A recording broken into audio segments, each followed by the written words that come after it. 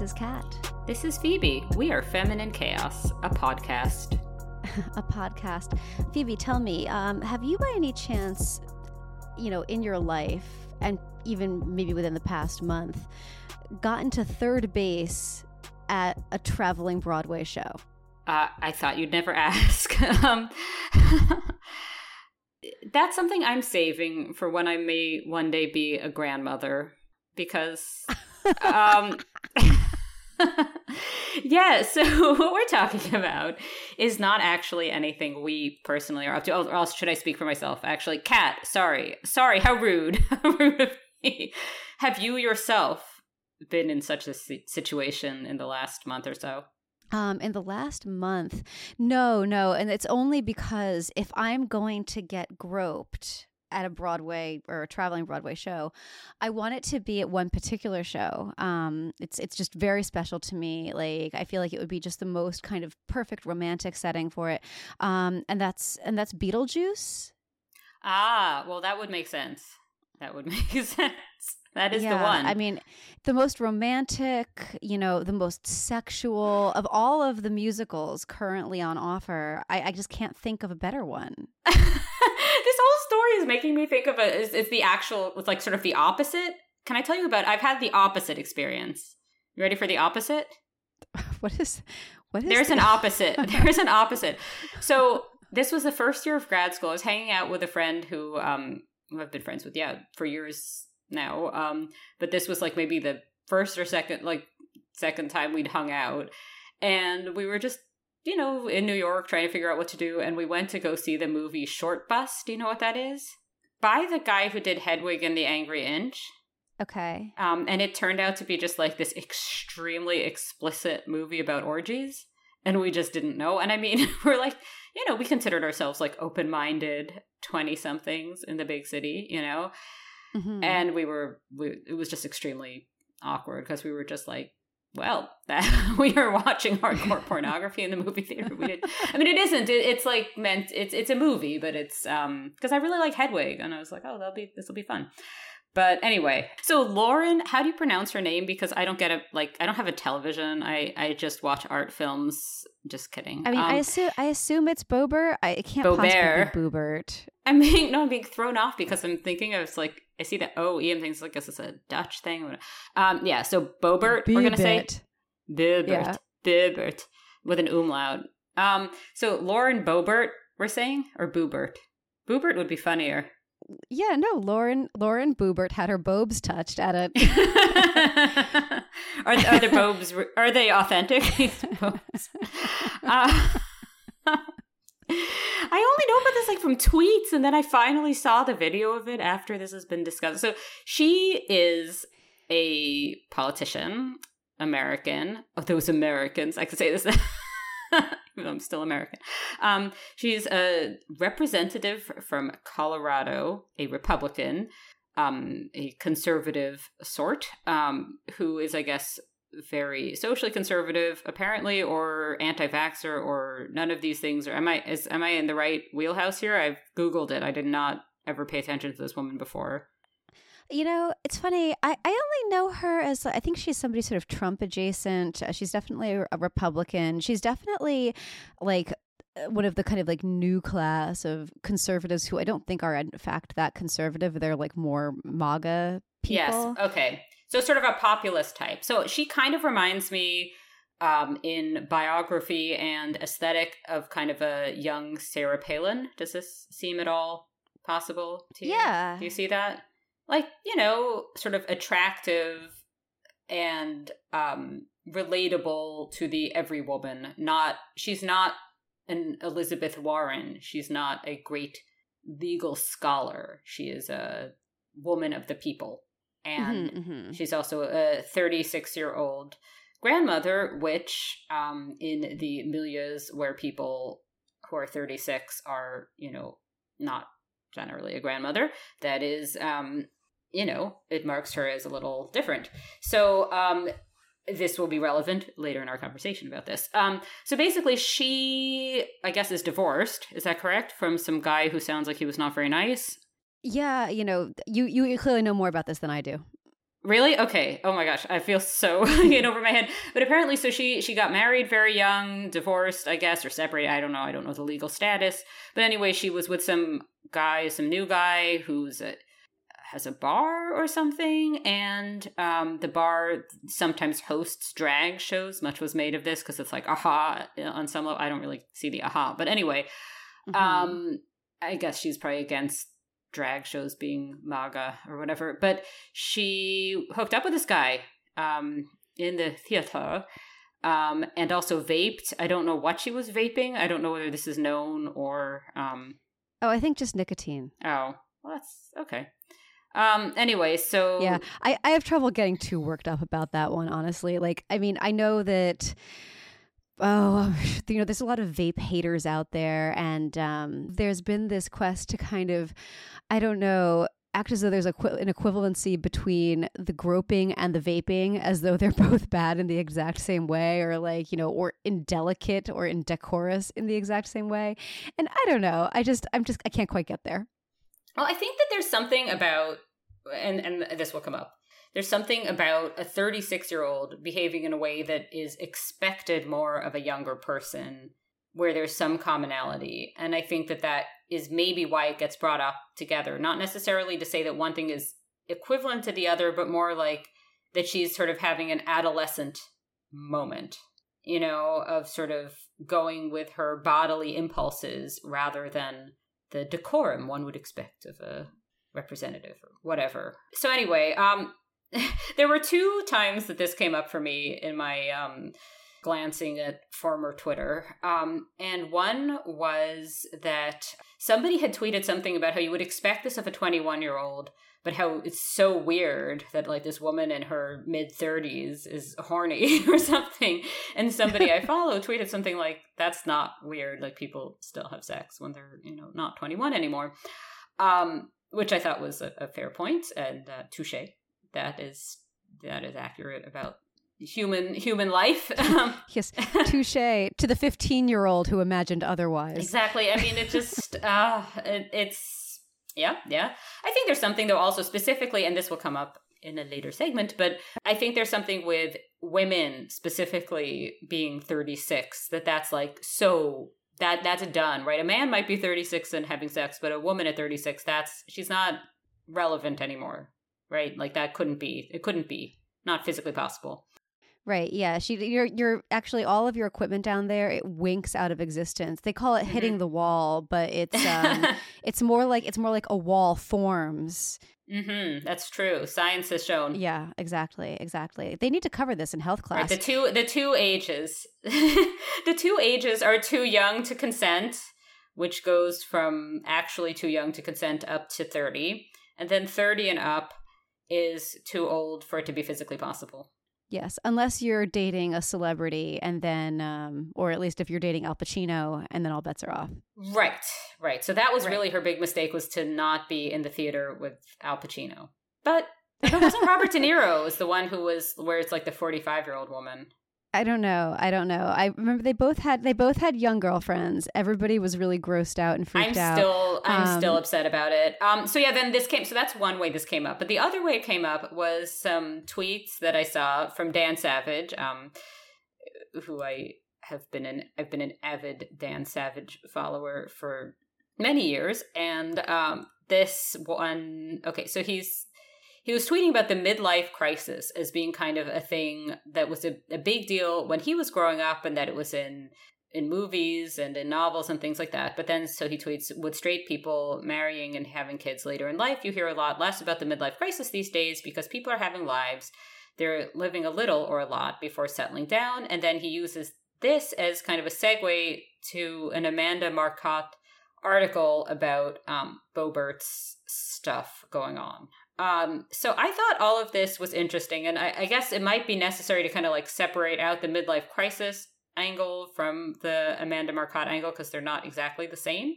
But the midlife crisis thing I thought was interesting. I thought it was interesting he specifically said this, because another thing that Dan Savage often talks about is that, like, a lot of people it's not really a question of sowing wild oats, and that's why people who have been married for a long time will end up opening their marriages or whatever, Like that's something he also talks about a lot. So I guess I was just wondering whether this is even by his framework a thing, the having sort of gotten stuff out of your system and settling down, you know? So that was one angle of this I was wondering about. Because I was thinking, and then this does relate to the Amanda Marcotte angle, that I think a lot of this is just, so her point is that this Lauren Boebert had basically done what social conservatives say you should do. She married young. She valued marriage. She started a family young. That's how she's 36 and already has a grandchild. And look at where that left her, right? Now she's, off, groping in the movie, or not, sorry, in the theater. I'm sorry. What's funny to me is the idea that this represents like rock bottom. She can only fall further. It's like, I don't know. By some people's definition, this is like a very good time. I mean, who's to say? Right. I mean, I think that I'm sure. So I think the idea is that, and there were children around. I don't know to what extent that's theoretical or true. Whether this is like there might have been children around, or there were, that I have not investigated. Okay, I have actually seen Beetlejuice on Broadway. So our guest expert will be weighing in now. Yeah, we're going to say his name 3 times, and then he's going to... No, I'm just kidding. That's a Beetlejuice joke. Mm-hmm, mm-hmm. Yes, I am familiar with Beetlejuice, okay, yes. Okay. So, all right, the Broadway show, I ended up seeing it, and this was not by design. We were gifted tickets to it that turned out to be the final matinee performance of the show on Broadway ever. So how many small children? Well, like none. But more importantly, I saw it in this audience of super fans. Okay. So this is just to say that like it was just like the ultimate Beetlejuice experience. You were going to get like the kind of most boiled down essential, like as it should be Beetlejuice experience, seeing it as it was enjoying its like very last swan song on Broadway. 2 things about this show. Like, it is raunchy. It's super raunchy. I mean, the movie is raunchy, and, Broadway is a raunchy place, and, like, Beetlejuice on Broadway is a raunchy show. It's full of stuff that's, like, definitely not for little kids. I don't know who would bring a little kid to this show, but if they did, like, they're acknowledging that their kid's gonna see and hear some stuff that's a little wacky. And more importantly, maybe the crowd was like rowdy as hell. It's not a show that you go to like sit at decorously in total silence, like having no fun. So what base did you get to, would you say, at that performance? Okay, so you know how there's this big sandworm thing in the movie? Well, I hooked up with that. And I don't know what base you would say you got to, because like the shape of the thing, it doesn't have individual parts. So I touched it all. And I think I got to maybe 5th or 6th base with it. Good. Okay. I'm glad. Yeah. Okay. So. So basically what struck me about this story is that there used to be something when a 36-year-old woman was a grandmother and had large, prominent, possibly artificial breasts. There was a word for this, right? It was called trashy. Now. Oh, I was like, gilf? Well, maybe that too. But there was like, people would talk about this in kind of what would be now considered classist terms. That's not done. That would be wrong. That would be an ism. Isms are not allowed, nor other things that sound like that.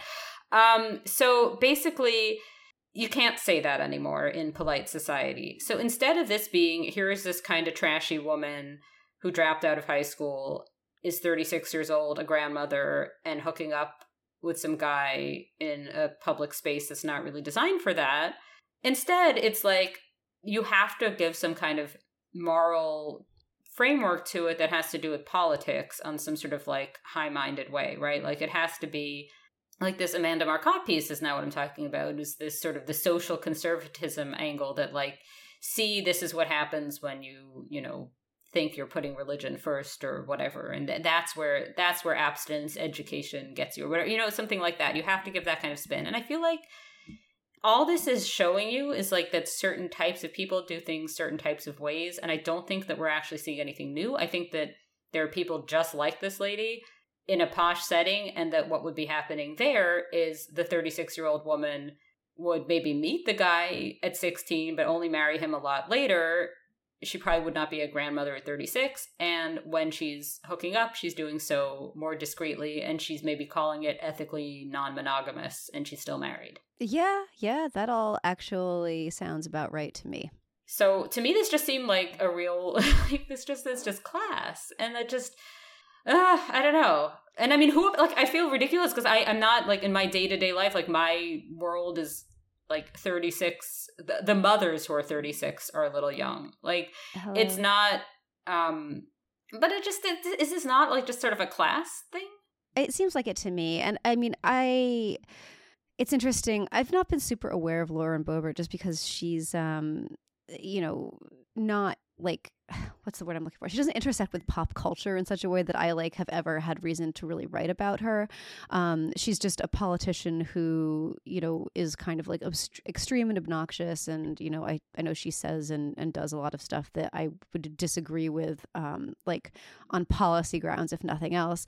But the one time prior to this that I was aware of her, it was because a bunch of people on the left in like the media were talking about how she looks like a porn star, and that's sort of her aesthetic, and it's part of her appeal, and that too was very infused with like these sort of classist overtones. I thought that everybody's supposed to be sex worker positive. I know, and yet, but the thing is that in many ways, I mean, she's just like far more normal. Not that it's like a typical thing necessarily to be a grandmother at 36, even in normie circles, but just like the way she looks, the way she behaves, the type of stuff she does for fun. Like, I mean, she is in many ways like a kind of a mainstream American character. But she's just not the kind of person who, until more recently, when we've had this sort of like little populist resurgence in politics, who would have held elected office, I mean, I think she would have failed for the same reasons that Sarah Palin, who I think you were apt to compare her to, did fail. Like she was kind of too trashy to make it. Like it just didn't really work out for her. Yeah. I mean, I think what's happening here is that like it didn't work when there was the whole sort of smug Jon Stewart on the Daily Show style critique of conservatism that obviously did not, work out well politically, right? Like I think that's fair to say that was not like a good win for Democrats. And I don't think that here is necessarily the best strategy to be like, look at this trashy lady and then expect people to, like, I don't think it's really, I don't feel like there's all that much hypocrisy. Like there is enough actual hypocrisy, like the stuff that Dan Savage talks about on his podcast with like, preachers and youth group leaders or whatever who turn out to be molesters. Like there's enough actual like sort of like unambiguous hypocrisy out there that I feel like a 36-year-old woman, hooking up in a theater is like, not, I don't know, like this seems like one of these rare cases where you can just be like, let us be French about it, although the French, it wouldn't be vaping, it would just be like a regular cigarette. But that's true. That's the one place where this diverges from the French version of the incident. I mean, I don't know. I remember seeing a tweet about this. I think it was from Leighton Woodhouse, who's this writer who covers, well, a bunch of stuff. But anyway, I thought this was an interesting and I think pretty good tweet. It was something like, if I didn't care about somebody getting a blowjob in the Oval Office, I'm not going to care about Lauren Boebert, getting to third base at a theater. And I think that is about where I fall on this. I mean, ultimately, like, would I prefer my elected officials have a little more decorum, a little more class, if you want to say that, than to, sully public spaces and or like our most sacred political spaces with sexual activity. Yeah, ideally, like, I don't know, maybe take that somewhere else. But I can't get too twisted up about it. I don't know. I've thought of nothing else and have slept no time whatsoever since since the story broke. But actually, so there's another story though. Do you have a segue or should I do one? No, you do it. Actually, wait, hold on. We should pause to do our mid-show announcement that we are Feminine Chaos. We are a podcast.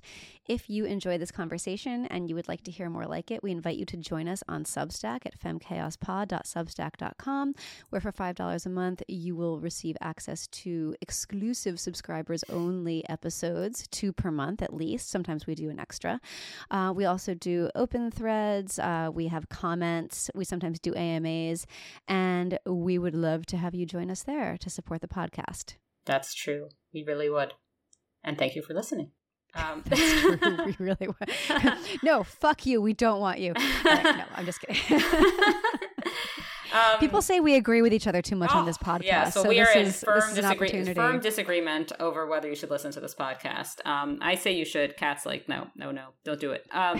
So 36 would be a little old for a certain man who's been in the news recently. Leonardo DiCaprio? No, a different one. Russell Brand. Have you given much thought to Russell Brand in your time? Are you brand loyal? Phoebe. Sorry. I had to. I have spent probably an inordinate amount of time thinking about Russell Brand's hair. Specifically, I really want to know how and why it does what it does. It seems like it defies the laws of physics. And I think that NASA should investigate this because there's definitely something going on there. But apart from that, no, I don't really spend much time thinking about Russell Brand at all. What does he, because he was with Katy Perry. That's all I ever knew about him. He's a comedian. He's an actor. He was pretty funny in Forgetting Sarah Marshall. Right. That's what he was in. Yes. Okay. That's where I have seen him. Yes. But lately he's taken a turn. I don't think he even does acting anymore. Now he is sort of a political personality, and he has like a YouTube channel or a podcast that's on YouTube. I don't know. I don't watch it. But he's a colleague of ours, a fellow podcaster. Basically, yeah, we're practically married or cousins or both to Russell Brand. But he, as I understand it, spends a lot of time on his podcast proliferating, if not exactly conspiracy theories, and I think some of them are, then like conspiracy adjacent theories. Does that sound? About what? Oh, I don't know. Stuff. I'm on his Wikipedia now in real time to see why he's... what he cares about. Tell me, what does his Wikipedia page say about his content lately? His next book, Mentors, How to Help and Be Helped, was published in January 2019. It deals with the people who have had a positive impact on his life and encourages us to look to others to become better individuals.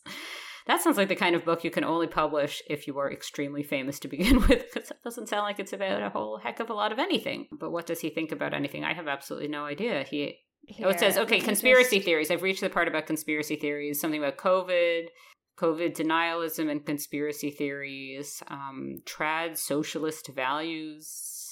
I Googled while you were doing that. I Googled Russell Brand conspiracy theories and discovered that all of the results were that the allegations against him that he's a sexual abuser are a conspiracy theory. So then I had to alter my search results to eliminate anything from the past year. And then I found this post from Unheard, a site for which I am also a columnist, titled, "Is Russell Brand a conspiracy theorist?" So maybe we can answer this question in real time. Okay. There's a picture of Brand. It might actually be a video. He's looking exceptionally orange. He must be wearing like some tan makeup here. He's in a MAGA thing, maybe. That would be an interesting thing. But I always wondered why it is that Donald Trump is so orange too. I mean, is it makeup? Does he self-tan? Okay, yes.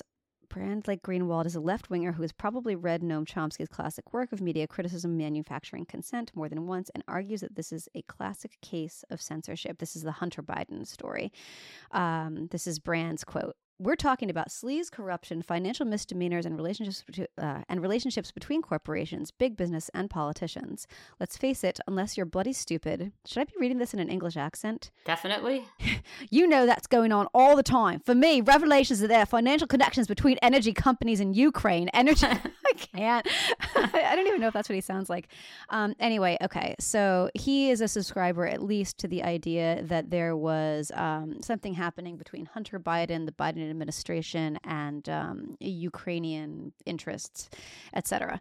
So, you know, conspiracy theorist, I don't know. He's maybe an edge case. But at any rate, what's he now? He now is an alleged rapist, and it sounds like a credibly alleged, at least going by. I don't know, is credibly that I'm not the legal terminology person. Going by the things I have read about this, there was a big article about it that was then paywalled, but then there was some way you could read it anyway, and a lot of discussion about whether you should pay some kind of £4 or something to read it. I forget where already this was. Basically detailing that he did a lot of bad stuff. Yeah. You said credibly accused. I mean, I also found the allegations credible. And, you know, I'm obviously a big due process person. I don't think that he should be thrown in jail, you know, without a trial. I don't even really, even in cases like this, I don't really like for, you know, a person to suffer like this kind of social death or to have their, you know, their entire life kind of ruined or their career utterly ruined, you know, to be able to, to be unable to make a living as a result of allegations. But nevertheless, that being said, I do think he did the things that he's accused of. It seems pretty ironclad. Right. So this was in the Sunday Times. That's this article that we're talking about, right? The Times of London? Yes, the Times of London, not the New York Times, of course. The British one. Yes. Right. So it sounds like but what was, so the angle that we were specifically talking about, though, was the age gap discussion that seems to have come out of this. So it seems like we are once again in one of these situations where there's not really like a whole lot to say about the sort of bad man at the center of things other than, yep. But then there's like this sort of broader conversation about like something else that came up sort of on the adjacent to it, which is, would a 16-year-old, like, is it what he did to a 16-year-old, or is it the very fact of there being a 16-year-old amongst adults to begin with?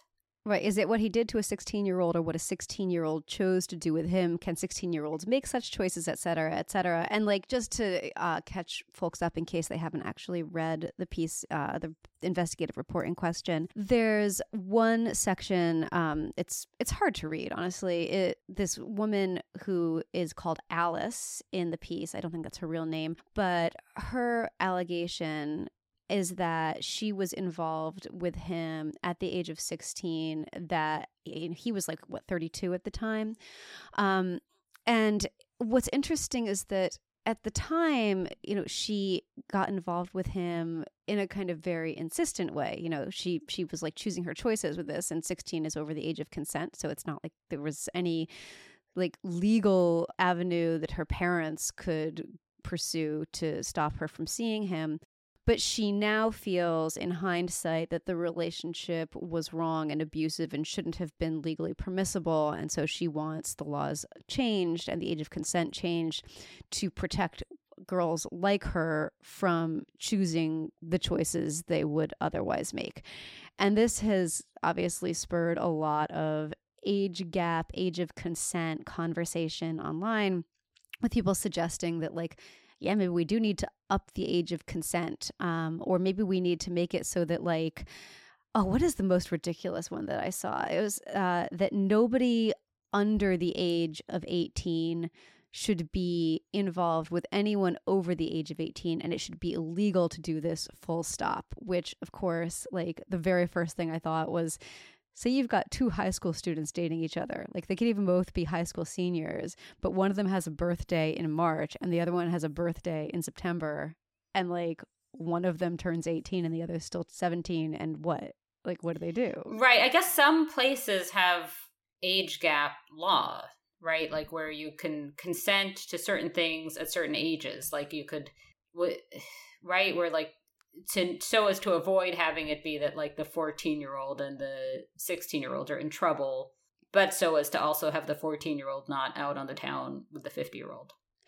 Yeah, there are these they're called Romeo and Juliet laws. Right. That's what they're called. Correct. Yeah, they're in place, not necessarily across the board. I think some US states have them. As I understand it, they're also kind of sporadically enforced where, just because your state has a Romeo and Juliet law in effect, that doesn't mean that, for instance, if you are 15 and you send your 17-year-old boyfriend an image of your naked body, that you won't both be prosecuted for possessing child pornography. So it's a whole mess. Sure. I mean, I guess what I'm just sort of struck by is, I think like there's a difference between, like there should be in the law a difference between what very young people are up to on their own versus like predators, and I think it's tricky because, 14 is different from 16, 16 is different from 18, and then the next thing you have like the whole thing of the 45-year-old child with Robert Pacino and Al De Niro. Both. Robert Pacino. Exactly. Yes. Yeah, I don't know. So it seems like, something that I thought that came through with some of the tweets I was reading about this was that like, you can talk about the man as predatory, but still talk about the woman or girl as having agency, and that you don't have to just like decide that if a man is predatory, he was preying upon like, a kitten. Like this is still a person with like, does that make sense? Yeah, it's interesting. It's like, I don't know, at the kind of extremes of this as a thought experiment, what you end up with is like a predator without prey. Yes. Kind of. Yeah. I mean, there is something weird in the culture where, like, obviously models, until recently, although I think this is starting to probably be the same again, is just models would be really young, right? Or slightly older women who just happen to look really, really young. And there is this kind of idea that, like, the women presented as the most beautiful are not even women yet. And yet, when men react in some way to that, it's like, this gets very much conflated with them being sort of, yeah, I don't know. It's tricky. It's tricky. I mean, I think the reason that models are so young is not that there's some sort of like objective evolutionary psychology reason that they have to be. I think it's that it makes older women feel bad and buy more stuff. But that's because obviously, as we know, 36-year-old women can be out there being interesting as well in theaters near you. I was going to say only at touring Broadway productions, though. Yeah. Yes. Yeah. I don't know. I don't feel like I have. I'll say when I saw this about Russell Brand, my first thought was like, hasn't he already been Me Too'd? Isn't this like a rerun? Like, I assumed he was one who had already been Me Too'd, but apparently this is new, or is this just an extra level? No, I think that this is new, and this is interesting. It's funny, like probably the only time that these two men's names are going to be, uttered in the same sentence or in a comparative way. But like, it reminds me in certain ways of the Me Tooing of Andrew Cuomo, which was bizarre. But like, it's basically been kind of indicated, and I think that this is true, that his behavior was an open secret for a really, really long time. Just as Andrew Cuomo's kind of like grody behavior around female colleagues and aides and such was also something that people had known about for a really long time. Like there was a point at which he was like, "Hey, I'm Italian, of course I'm going to do a little grope and a little kissing, there's nothing, it doesn't mean anything." And like the thing was, people tolerated it until it became politically expedient to bring these charges up and use them to kind of torpedo his career. Like suddenly people didn't want him around anymore, and it was proving very difficult to get rid of him. But, a Me Tooing is one very, very effective, even ironclad way to get rid of a guy. And like here you have not just the fact that, people knew about him for like literal decades, not to mention the fact that his whole shtick was to be like a massive prick and a sex addict and a player and a jerk. Like that was his, he talks about it all the time. Like everyone knew he was like this. I do think that there was a little bit of this effect of like people knew about this, but they didn't care about it until it became more valuable to care about it. Yeah, I think that's, or it's just that people are protected until they're sort of not. You know what I mean? Like you could look at it in either framing, right? That either it becomes that people want to take somebody down and they Me Too them, or it's that they should have been Me Too'd all along, but they were being protected because they were like too popular. Or are they just two sides of the same coin, basically? Or even like two different ways of saying the same exact thing. Your way might have been a little bit more politically correct than mine, so we'll go with yours. Well, I'll be woke, baby. Yeah, that could be. I mean, the thing that struck me about this is that in the aftermath of the allegations coming out, and I just to put a pin in this one more time, I do think they're credible. I do think he did it.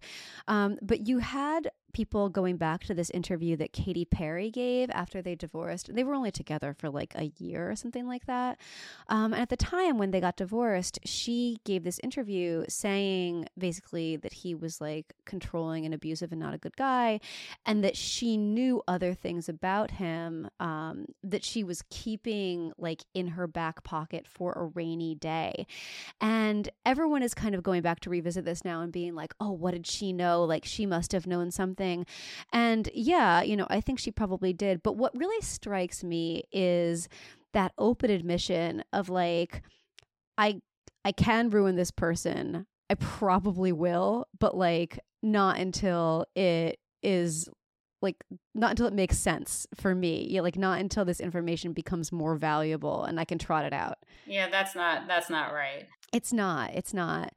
I mean, I don't know. I find it interesting though, because it is like, as these things go, it's a very, very savvy risk-benefit calculation. And it may not be right, but like, is it wrong for women to do that?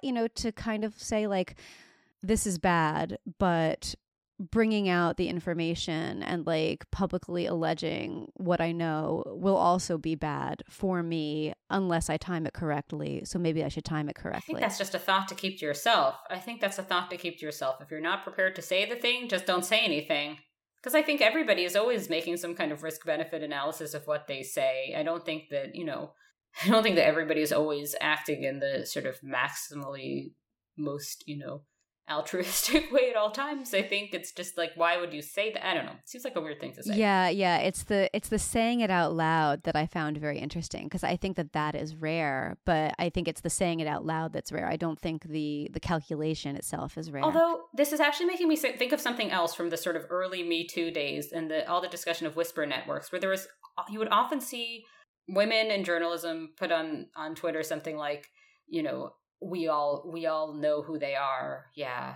Oh yeah, we know, or something. And it would be like, glad you know, or something would come out and be like, oh yeah, well, we all knew. It's like, well, what's that? And it would seem like somebody was more sharing that they're well connected than that they were then actually sharing any kind of like actionable information. Does that make sense? Mm-hmm. Yeah, I think that's part of it. I think also that there's just this desire whenever this happens to like, for people to make themselves a part of it, or at least some people clearly feel that desire. And this is one way of doing it. I think another way of doing it, and it's sort of related to that, is that once stories start coming out about somebody, like you have people coming out of the woodwork to be like, well, he didn't assault me, but like, I was in the bathroom with him once and he didn't wash his hands after he peed, or something like that. Everyone wants to like share a story or persuade other people to share a story. And it becomes like, anytime that this person was rude to you or wronged you in any way, it just becomes part of like that. This reminds me of my tangential relationship to the shitty media men list, which was that there was one person on it for being like obnoxious, who was a gay man who had not sexually harassed or been accused of sexually harassing any women or anybody. And he had been annoying to me on Twitter. I didn't like do anything about this. I just like noticed. I was like, okay. Like, same person was annoying on multiple occasions. It always seemed very strange to me that was somehow supposed to be a Me Too story, when it seemed more like that guy's kind of annoying story. A pattern of behavior of being kind of annoying. I mean, that was what the whole, like, whatever the shitty media men list was supposed to be at its outset, that is certainly what it became. It became like a little compilation, an anthology of men who had been annoying. Yeah, I mean, well, it was all sorts of things, right? And that's what I like. That's why I don't think it's helpful if you're trying to get people to take, sexual assault more seriously, to wrap it up with things like people being a bit annoying, which we can all be, all of us. And so I'm going to be annoying and mention another article, even though you would think we're all tapped out here, but no. Phoebe, I'm annoyed by this. Okay, so do you know who Jan Wenner or Jan Venner or whoever this is? Do you know who that is? I was trying to think of a Boobert joke, but I couldn't get there. Yeah, the Rolling Stone editor-in-chief. Okay, I had not thought about this person ever. I know what Rolling Stone is. I knew that there was this controversy, like a journalism controversy about Rolling Stone, and a story about sexual assault that had not been, well vetted. For those not in the know, Phoebe is talking about the 2015 story, A Rape on Campus, which was published in Rolling Stone by, what's her name? Sabrina Rubin Ederle. Am I right about this? I'm going to have to check. Yes, Sabrina Rubin Ederle. Okay, this story was published to enormous acclaim. It made a huge splash. It sparked this massive conversation about sexual assault on campus. And then it turned out to be based on a huge lie. It was retracted, which is like unheard of for a story like this to have to be retracted. It just it means it was really, really bad. For those who are not media insiders, it means it was like just beyond bad. And so that is really the only reason I have had to think about Rolling Stone in years. It's one of those websites that, the way all websites produce kind of interchangeable articles in the kind of take landscape, with aggregation and all this. Like, I'm sure I read articles that were on rollingstone.com without thinking about it. You know what I mean? But it's not like the rock and roll version of Rolling Stone is not something I have given much thought to, certainly like since being maybe 11 and being more into music in that way, where I would maybe like cut something out from a magazine.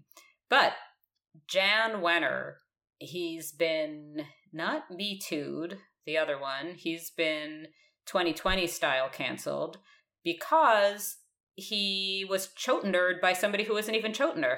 He wasn't even chotenered by the OG. He was chotenered by Chotener 2.0.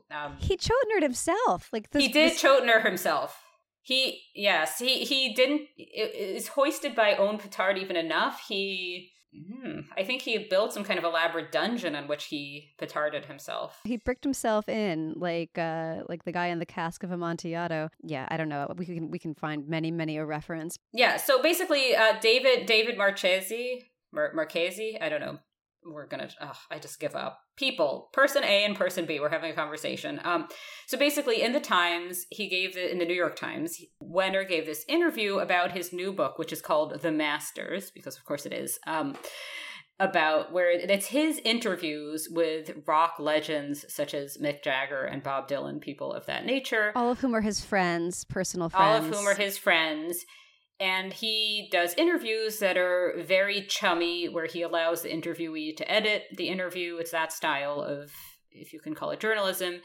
And he has, he's 77 and he has a new book that's these interviews. And because it's 2023 and one asks such questions, the Times reporter, who is, as best as I can tell, himself a white man, asked Wenner about these all being white men. And he did so, and I think this is interesting, prompted partly by Wenner himself mentioning this apparently in the book, saying that he's aware that they are all, well, it sounds like he maybe said that he's aware that they're all white, which is also interesting, I think. Not colorblind, this one. No, but something else is up. But then is where it gets really, so you think, okay, at first I was reading this and I'm thinking, well, look, we're all allowed to have our 7 favorites.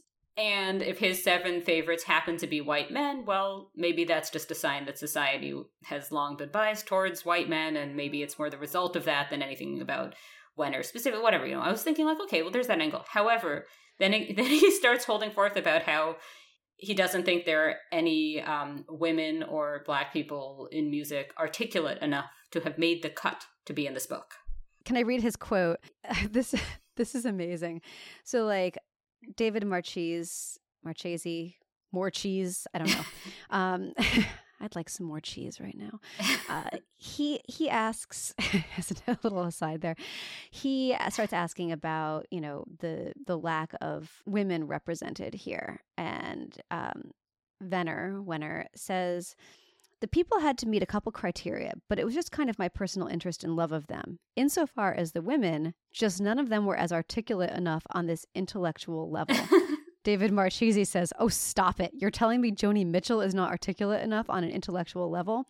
Wenner says, hold on a second. Marchese says, I'll let you rephrase that. Like, bless him. He's really trying to like save this man's life.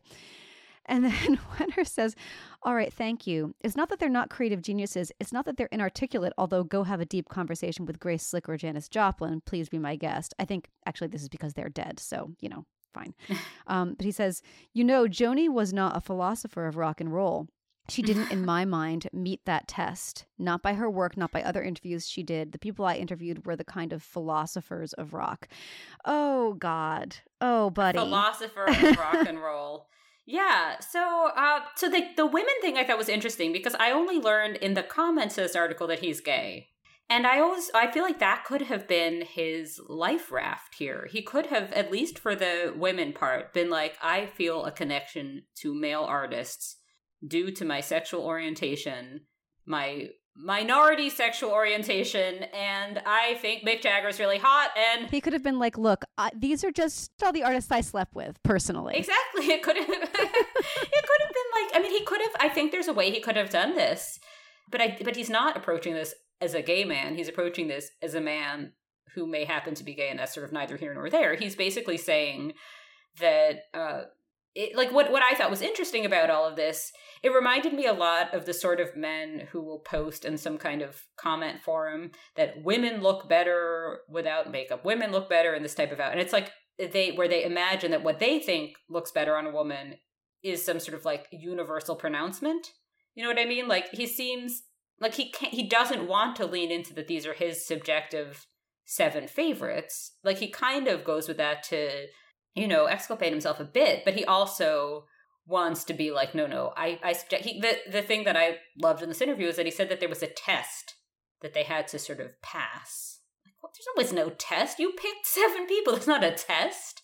Like, what, did he have some, that's his choice, you know, those are his favorites. And it's just, what frustrated me about this story was that I do think people should be able to like what they like in terms of art, and that there shouldn't be some kind of like diversity or Benetton ad or whatever type requirement, because also like the world's a big place. Like, does it, you know, maybe it depends where you're from, you know, like maybe if you're Korean and your 7 favorites are Korean, this isn't like Korean supremacy, but it's just where you live. You know what I mean? Like I think people should be allowed to have their favorites, but then it's like, he's not saying these are his favorites. He's saying that they are the best.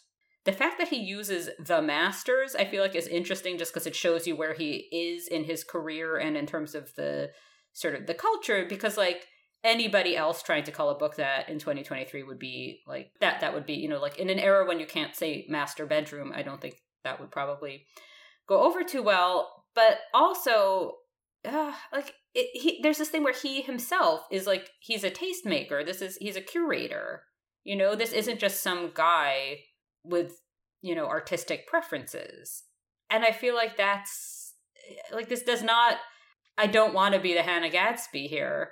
And I think that the danger is to look at this and then land in a kind of Hannah Gadsby like place. And that's how I felt like when with this list of Joni Mitchell and all these different musicians, you know, it's like, they're great and they shouldn't be like the vegetables that Jan Wenner has to, you know, ingest. They're like just actually like, you know, great musicians.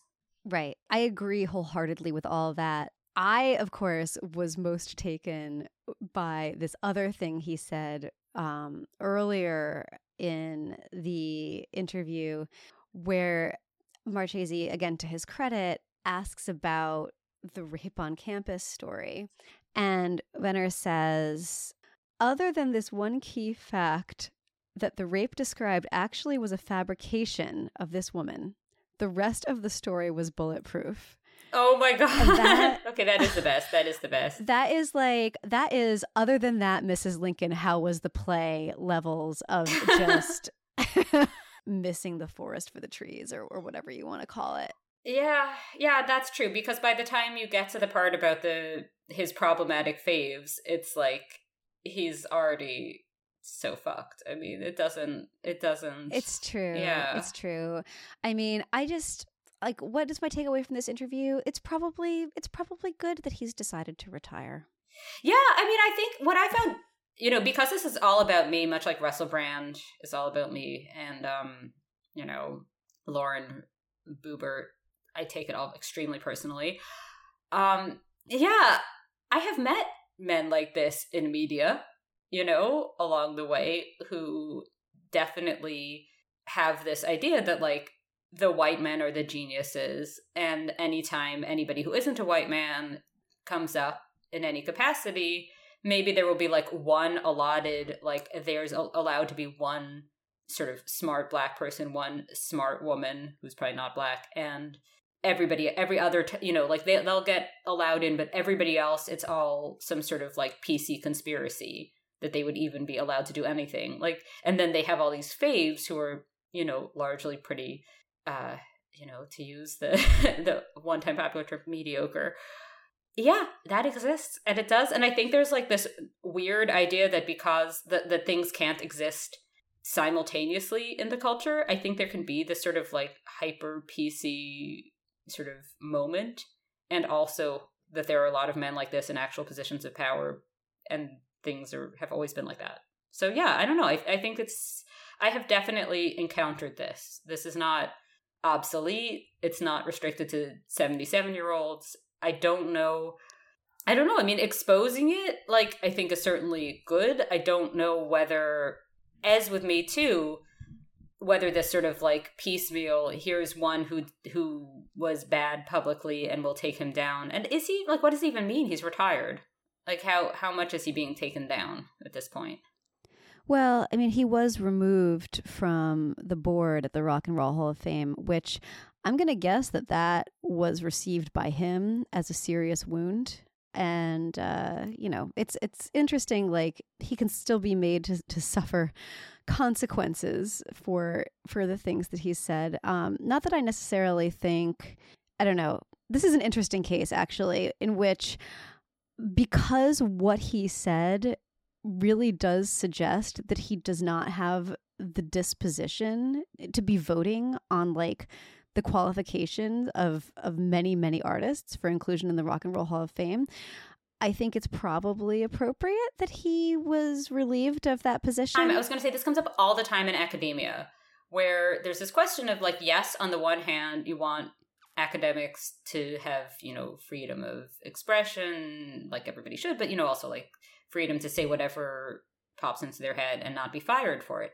However, can you have somebody deciding admissions, deciding, like, supervising students, writing letters of recommendation, whose principal belief is that, women are like so, black people are like so? Does that, or does that conflict with their core work? Okay, so I'm going to push back on you a little bit. Okay, but what I was going to say is I don't mean that, like, I'm not talking about people who study something a little controversial. I'm talking about something like the Amy Wax, right? Who, like, where they are sort of, they're professional polemicists.